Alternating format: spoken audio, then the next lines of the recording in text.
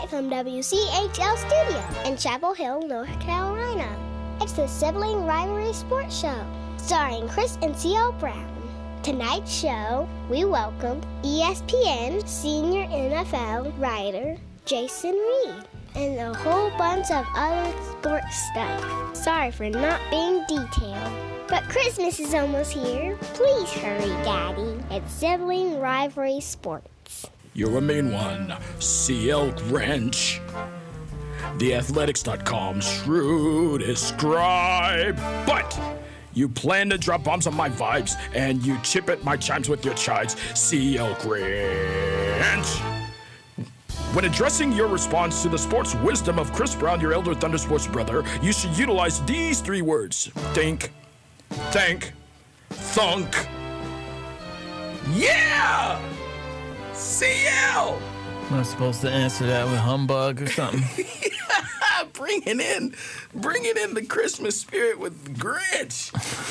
Bringing it in. You know that in the end, the Grinch was a very good guy. So that's what I'm talking about. After I convince you of my sports opinions. I'm not really a Grinch, people. Nah. What's going on, man? How you doing? Man, we got a lot going on over here. We got a great guest today, Jason Reed, ESPN.com senior NFL writer. Mm-hmm. We got some heavy lifting issues starting up. Let's just get into it with the playback. Big playback. Here it is. Big payback.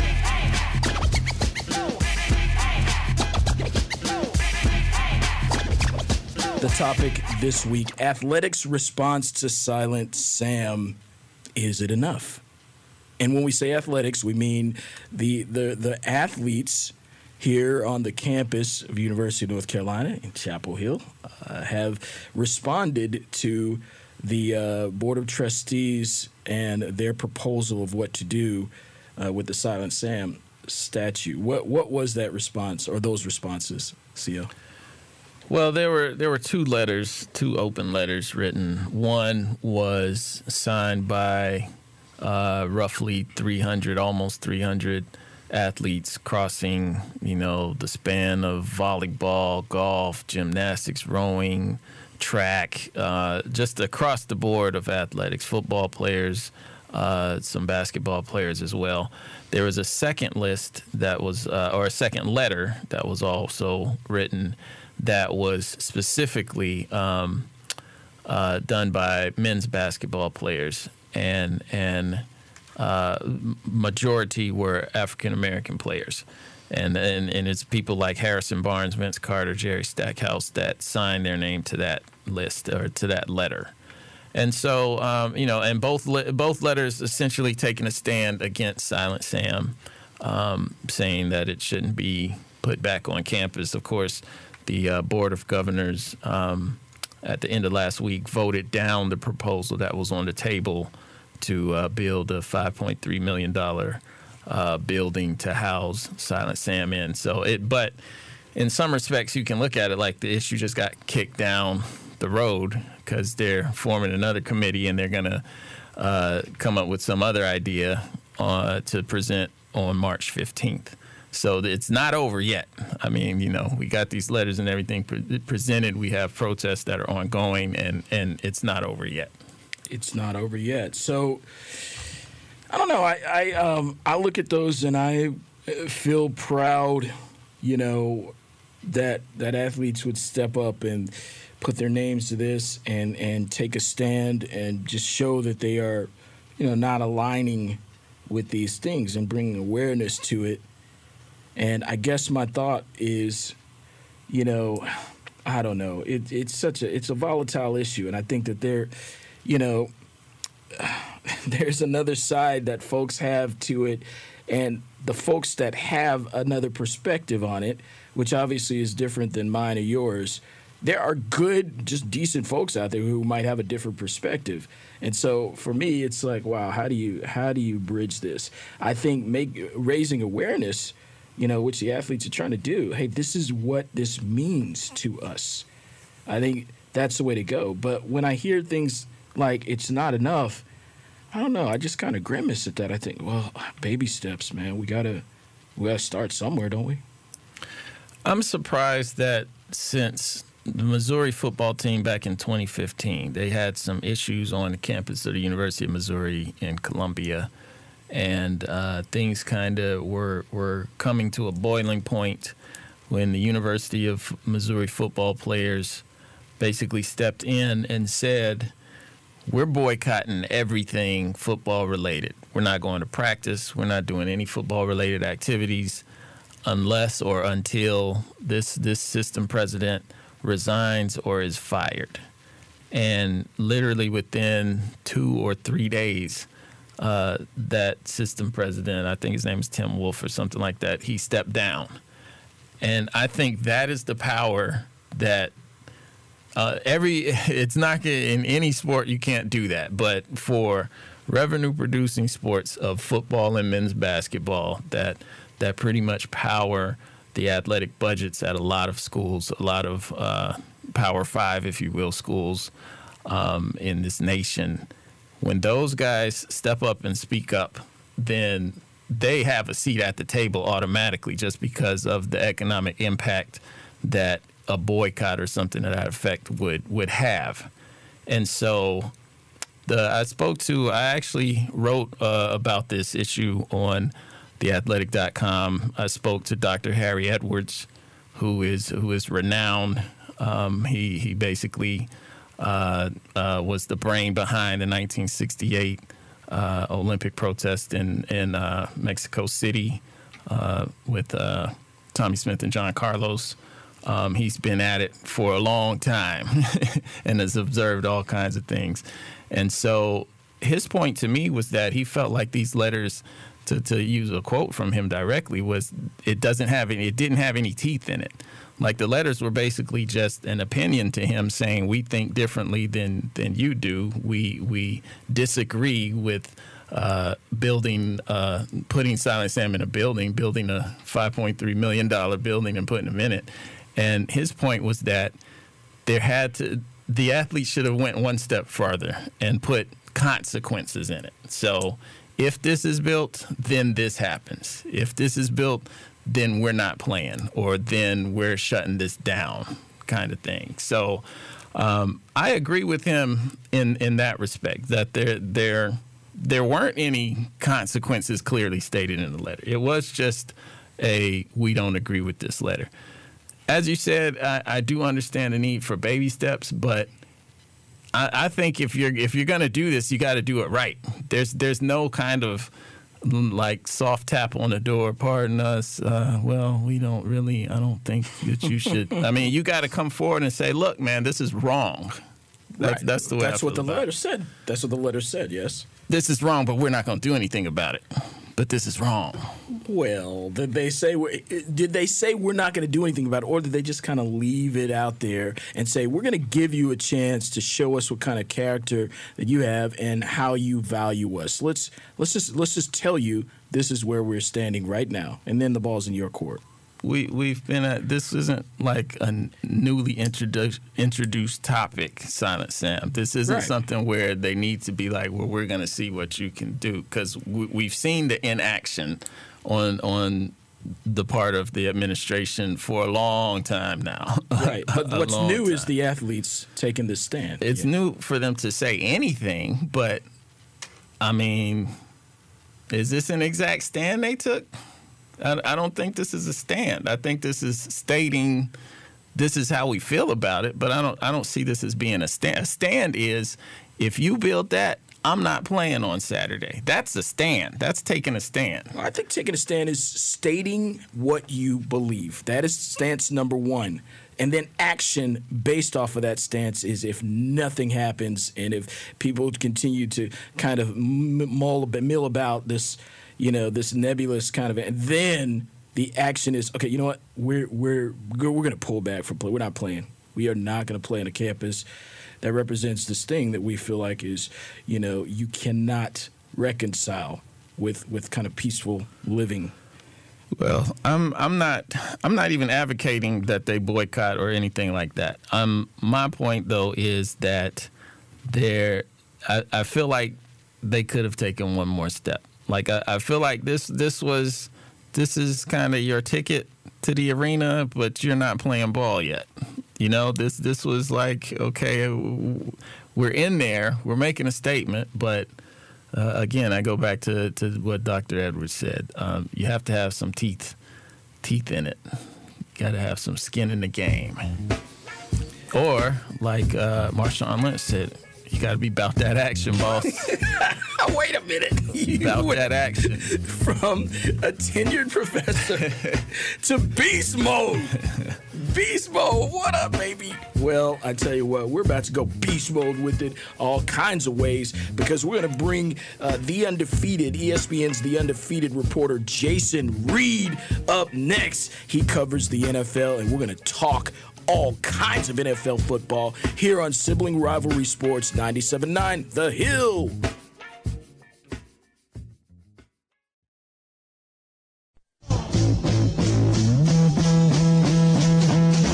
Welcome back to Sibling Rivalry Sports on 97.9 The Hill. Joining us now, our next guest is another distinguished gentleman of the frat so nice they had to name it twice. Kappa Alpha Psi, baby, is in the building. Jason Reed of ESPN, senior NFL writer. Welcome to the show, man. Welcome. Thank you, brother. I appreciate having me on. Welcome. I'm all for the more the merrier with the brothers of Kappa Alpha Psi I can get on the show to help me out. I know you're going to help bolster my arguments against my brother here. Wait a minute. Hold on. I don't know if I told you, but my brother's also a noob, and my dad, I'm sure your listeners don't want to get on the history of the greatest fraternity known to man, but my pops was a noob too, a chapter of business. That's awesome. No, I didn't know that. I didn't know you had the legacy like that. That's awesome, though. Hey, Jason, my brother's a noob, so I just want to let you know that, man. I'm neutral, man. You know what I'm saying? I'm neutral. Hey, well, we want to jump in with, the NFL playoff races are hot and heavy going into these last 2 weeks of the season. And hitting home for us personally, I'm a Steelers fan. My brother is a Ravens fan. Yes. And it's a tight half-game lead for the Steelers right now in the AFC North. How do you see this playing out? Both of them have big-time opponents this weekend. Steelers at the Saints, and the Ravens get the Chargers. So how do you see that race playing out? Yeah, it was a very interesting last weekend.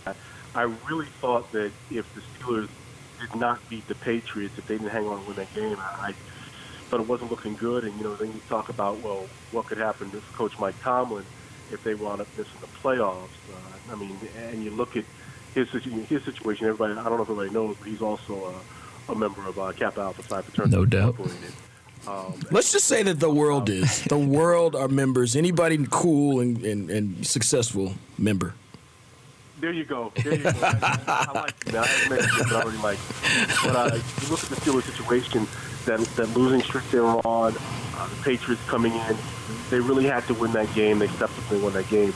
But I'll tell you all what, fellas, Lamar Jackson has just breathed new life into that Ravens team. To see what he's doing, Ozzie Newsome, the general manager of the Ravens, drafted him. This is Ozzie's last year as the general manager. He's done a great job putting together 2 Super Bowl teams. And with the pick that he made to get Jackson there at the end of that first round, he really is looking great right now because this kid has, put this team in a position that a lot of people didn't think it would be in. They're going to face the Chargers this week. That's going to be a real tough game. Chargers are playing some great ball. You talked about the Steelers facing the Saints. So I really think the Steelers are going to win that game against the Saints. And I think the Ravens are going to lose to the Chargers. So I see the Steelers hanging on in that division. That was the right answer. Wait, did you say that the Ravens are going to beat the Chargers as well? No, I think the Ravens are going to lose. Oh, I see. Okay. Now, you don't feel any undue pressure to say that, do you? No pressure at all. Well, speaking of the Chargers, I mean, one of the reasons I'm kind of glad that they're still locked in a battle with the Chiefs atop the AFC West is because they do have to still play. They can't be resting players and have everything all locked up. What do you see developing in the AFC West? Because that's essentially, well, the Texans, I guess, have a chance still at the number one overall seed in the AFC, but I believe it'll come down to the Chiefs or Chargers claiming that number one spot. What do you think there? Well, the interesting thing is, you talk about they can't rest anyone. You're right, they can't, because they're battling to try to win that division against the Chiefs. I tell you what, I don't know. That's a tough one, because you got two teams that are just, really playing great ball, and the Chargers, though, man, they've got talent, but I don't think anyone expected them to be in this position. I'm gonna stick with the Chargers just because I think what they've been doing is they're getting it done. And before we leave the Steelers and the Saints are trying to get the overall number one seed in the NFC, so they can't rest anybody either. True. Yeah, I think the Panthers kind of lament that fact after last week. They were trying to fight for that to stay in the picture and probably wish the Saints were able to rest people so they could have got less than a best effort. I want to stick in the AFC because I think New England Patriots, I mean, they're essentially going to win the AFC East and get in the playoffs again. But I have a feeling that we're seeing the end of the Patriots dynasty. Brady looked old to me against the Steelers, and has at times looked very human this season. What do you think about my theory on that? Well, people have been saying or predicting the demise or the end of that Patriots dynasty for some time, and it hasn't come yet. Talk to me after the playoffs. Then I'll be able to give you a little bit of a better answer. But right now, I mean, yeah, they have not had the typical Patriots season, but I'm not ready to write them off just yet. Yeah, I respect that. I mean, to beat a man, you got to beat the man. So I'll give that. And I will say Gronk looked old too against Miami when they had him back on the potential Hail Mary play. Though. Yeah, but come on, he's an athlete and he just got juked. I mean, he could not reach that edge, man. He's not a safety, though. They should not. Why do they have him out there? Hello? Yeah, but here's the thing I remember on Gronk, too. Gronk's had a lot of surgery. True. And, to be out there in that position, I was a little surprised. Gronk gets it done, but, in terms of trying to say, okay, well, he's got to catch a guy, he's not a defensive player. So, yeah, I thought that whole thing very curious. Yeah. And rounding out the AFC, in the AFC South, we got the Texans in first place right now, and the Colts and Titans at 8-6, also kind of nipping at the heels of the Ravens. Excuse me, for a wild card position. What do you think out of those three teams? Well, really between the Colts and the Titans. I mean, do you see either one of those guys getting in the playoffs over the Ravens? Colts have really been very impressive this season on the right. They've really come on strong, but I still like the Ravens to hold on. Well, I mean, so Jason, I got to point out though, if the Ravens lose, then one of those teams will make it. If the Ravens lose to the Chargers, and we're talking like the Colts are playing the Giants this week, so I think that game, Titans-Colts, if the Ravens lose, that game will determine the sixth. I think the sixth seed. If Pittsburgh wins. Yeah, so that's if Pittsburgh wins. I have to admit that's a Pittsburgh win. But Pittsburgh's got to win, though. So I still think, let me put it this way.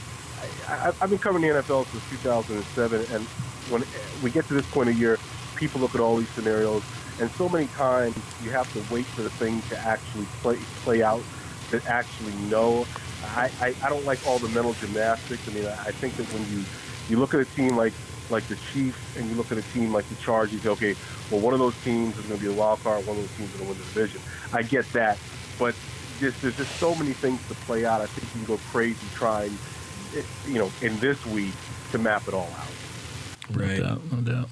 Hey, you know what? Speaking of the crazy maps, do you have any comment about the Cleveland Browns? I mean, everybody loves talking about Cleveland. I kind of like Deion Sanders' quote this week. Cleveland ain't hot.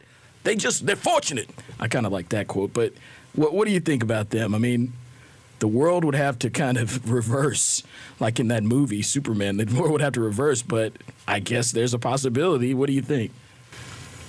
I don't see them making it. I think, though, that with Baker Mayfield, they made a right decision on the quarterback. And the whole thing about the NFL is you can't win unless you have a quarterback. And I think that they clearly have a quarterback. And moving forward, I think next year you'd have to say, if they're not in the playoff hunt, it would be a major surprise and a disappointment. True. Okay. So I think that's a good segue then, Jason, to just the thought about quarterbacks like Mayfield, you know, who love to pass the ball. You're talking Saints earlier. There's been a renaissance of offense when it comes to passing the ball this year in the NFL. Rams as well, and of course Mahomes and the wonderful job he's done with the Chiefs. I wanted to ask you, though, what do you think about that kind of pass-happy offense versus what you mentioned before, the run-happy offense, the RPO, 65% run offense that the Ravens are running right now? So that could kind of be looked at as a renaissance rushing offense. So you got the run-happy and you got the pass-happy. Which do you think is harder to prepare for, to defend?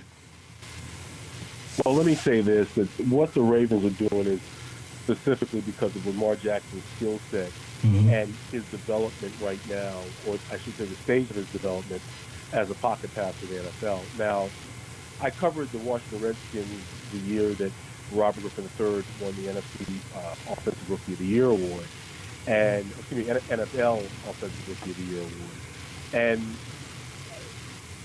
what I've seen a lot here is that you have a guy who has great ability at what he does really well, and the Ravens, to their credit, have tailored the situation to get the best out of him. But I don't think that that's something that translates to every human across the board. True. Simply because there just aren't any other teams that have a guy who can do exactly what he does. Mm-hmm. It's true. Okay. So in prep, if you were a defensive coordinator in prepping, who would you rather prep for? Which offense? Lamar Jackson. So we are being specific to him. Lamar Jackson, RPO, or like a pass-happy Mahomes type offense. If you're saying to me like what the defensive coordinator would want, I don't think he'd want to have the same side as one. It's two totally different ways in which you're approaching how to contain an offense. I know a lot of guys in the NFL who are defensive assistant coaches, and they don't approach it like, okay, which one will be better. They approach it like, what do we have to do to put ourselves in the best position. I don't think they'd like to face either one. I don't think they relish facing either one. And one isn't easier than the other. They both present different challenges. Hey, Jason, we're going to switch over to the NFC right now. And it seems like Jared Goff has kind of been struggling. The Rams have dropped 2. They're now behind the Saints in terms of the race for the number 1 seed in the NFC. What have defenses figured out about the Rams that they couldn't figure out earlier this year? That's a good question. Like in the last 3 games, I saw some stats where Goff has like 1 touchdown pass, 7 interceptions, something like fewer than 800 yards passing. And now let's give credit to the Chicago Bears. Incredible defense anchored by Khalil Mack, who could win if it weren't for Aaron Donald, would probably be the defensive player of the year. And the Eagles the other night, they really got after him. Michael Bennett, Fletcher Cox. They really penetrated and put a lot of pressure on him. I think what we see is a guy who, in his development right now, has hit a point where the Rams need to figure some other things out. I don't think all of a sudden Jared Goff became a horrible player. It's a combination of the defenses they face and the fact that the Rams haven't countered those things very well. Yeah. Yeah, well, we're going to let you out on this question that would be of interest to people around here. Mitch Trubisky, quarterback of the Chicago Bears, as somebody with limited experience, this would be his first playoff experience. Well, it's limited NFL experience, I should say. This would be his first playoff appearance. How far do you think this Chicago Bears team can go? Certainly their defense is probably the strength of the team, but having a first-timer at quarterback go through the playoffs, how far do you think this team can go? Well, they've got a great foundation because their foundation is defense, and they really do get after it.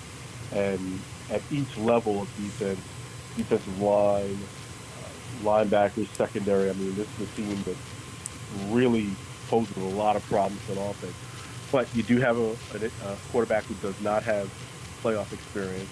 You've got a quarterback who I've been impressed with him at times this year, but, he had the injury. I still think, even with all of their problems with Goff right now, that the Rams are the team that's going to come out of the NFC.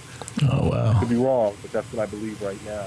As far as the Bears, do I see them winning a playoff game? I'm just not sure, because the inexperience of the quarterback is such a wild card once you get in the NFL playoffs that I think it's just too difficult to tell. I'm sorry to give a wishy-washy answer. I'm just really not sure because of his inexperience. Yeah, no doubt. Well, we appreciate your time, Jason Reed. Thank you. Senior NFL writer, ESPN.com. You can follow him on Twitter at JREID ESPN. That's at JReed ESPN. And you have to come and join us again and celebrate the end of the Patriots dynasty with me personally later on in the season. Appreciate you coming on, Jason. We'll see what happens anytime. Luke, you got it, okay? All right, take care. Jason.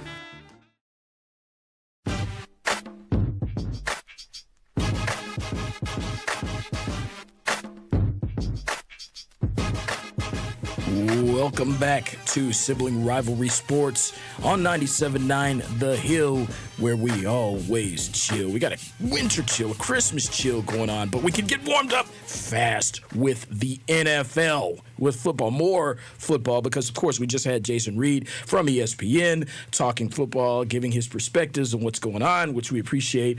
Good insight from that gentleman. Yet he touched on something that I want to elaborate on a little bit, CL, and it's the phenomenon of this rushing game that we're seeing that is centered around Lamar Jackson with the Ravens. Lamar Jackson is a very controversial and interesting athlete. And I really dove in and took a look not only to what he's doing now, but what he has done over his career. And I kind of compared it to the other quarterbacks who've been starting more than he has, who were taken in the first round of the 2018 draft. And I came up with some surprising numbers, including just overall production. See, you know what? My bottom line is, I believe that this comes down to aesthetics, because people are saying things like he can't sustain this. They can't sustain this type of offense with him running. But you know what? He's used to, over his career, rushing like 15 times per game. Now, I agree that's in college, but that's what he's used to doing. You know, he's rugged. You remember when Anquan Boldin played quarterback for Florida State? Not really. Yeah, he was a quarterback, and then he came in the league, and he was this rugged, rough and tumble receiver. So I kind of look at it in a way like that. I think he knows how to avoid hits. He's super fast. This is what he's done all his career, run RPO. And I think with a training camp behind him, he can put up some serious numbers. I think hey, look, you know what? I don't believe that staying in the pocket is a guarantee for success. So I don't know. I'm coming around to the offense being like this.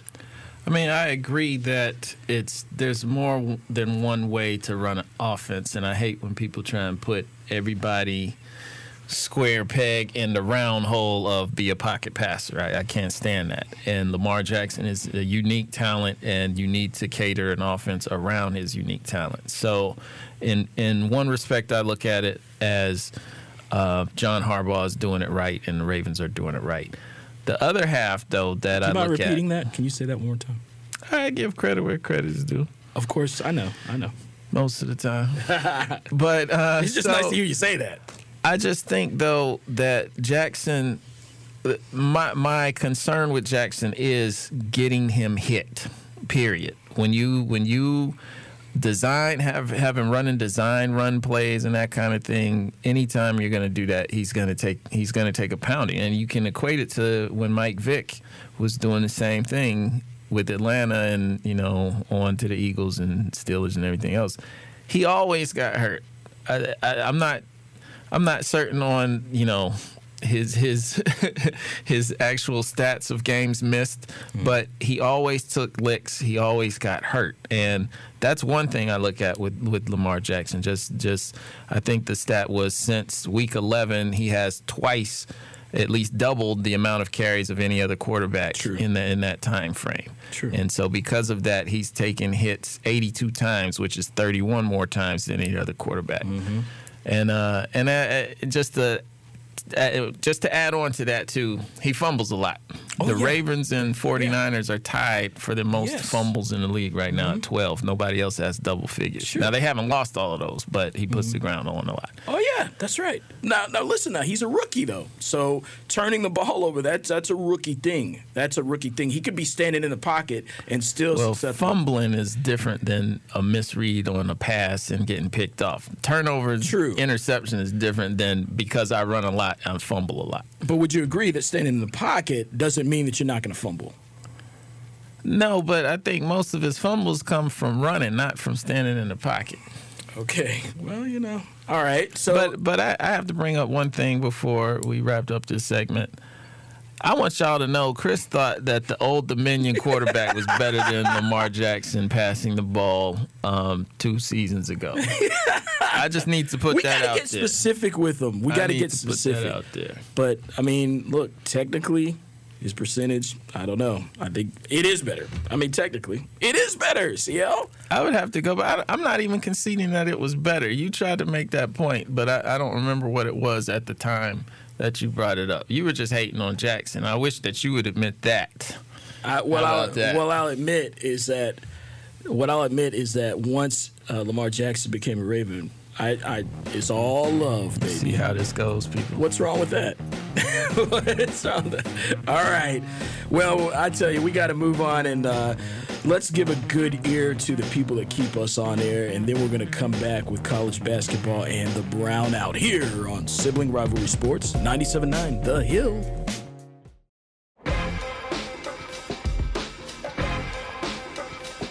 Welcome back to Sibling Rivalry Sports. So, CL, one thing I want to address. So, with the opening, I just want to make sure you understand, CL. The opening, it was not saying you are a Grinch. It was saying you're a Grinch with regards to my sports opinions, and I was saying he's Grinching them, but I'm going to, try to convince you to the other way. That's what they were saying.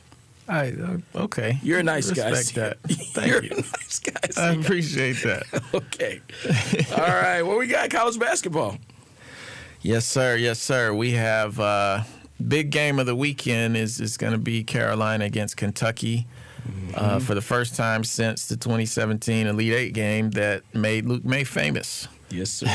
Yes, sir. And I'm sure he's going to get a lot of questions about that. But this is going to be a very different matchup than that was. Kentucky right now is not in my opinion. First of all, they're out of the top 25. Yeah, and it's just crazy. This just is one of those down years for Kentucky. Like, I don't see them I don't think they're going to win the SEC. I think Tennessee and Auburn have the upper leg on that. Mm-hmm. I think they're just kind of a middling team trying to find its way right now. But we're going to get to them in a second. I think Carolina's rolling after that Gonzaga win.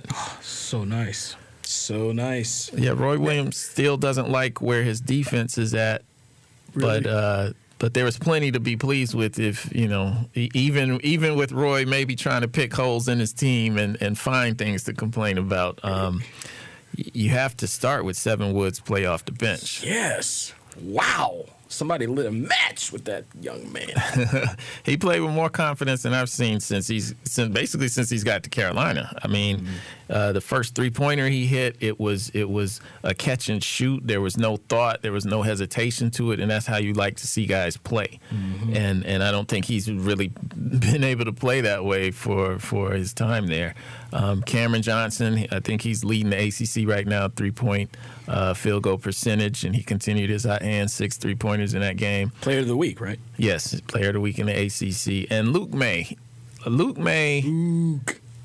The knock on Luke May was that, especially you would hear this a lot last year whenever he was held to single digits in some games. And you would hear that he has trouble against big athletic bigs or bigs with length.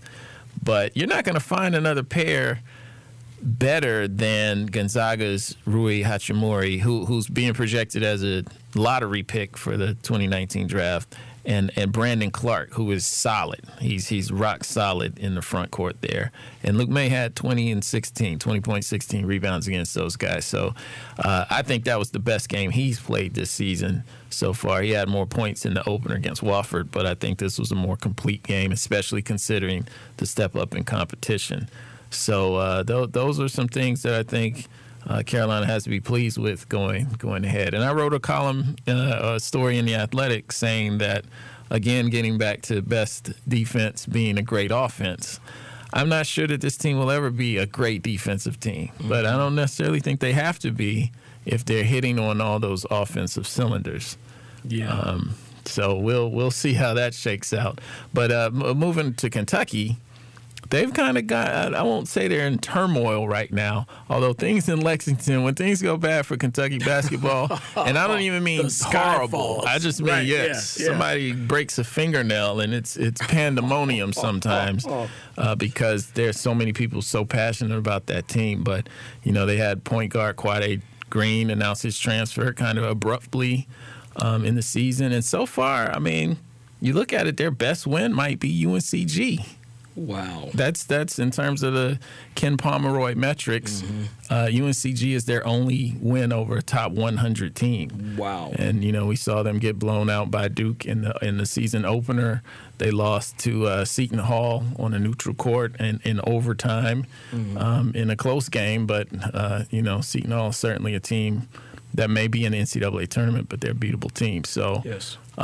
It's a blue blood matchup, maybe in name only this year. That's right. When Carolina plays Kentucky. And I don't think anybody will be complaining about that in Chapel Hill. CL, I'm about to utter a phrase that is the antithesis of your very tight professionalism in a good way. The antithesis is better them than us. That's what I say about that.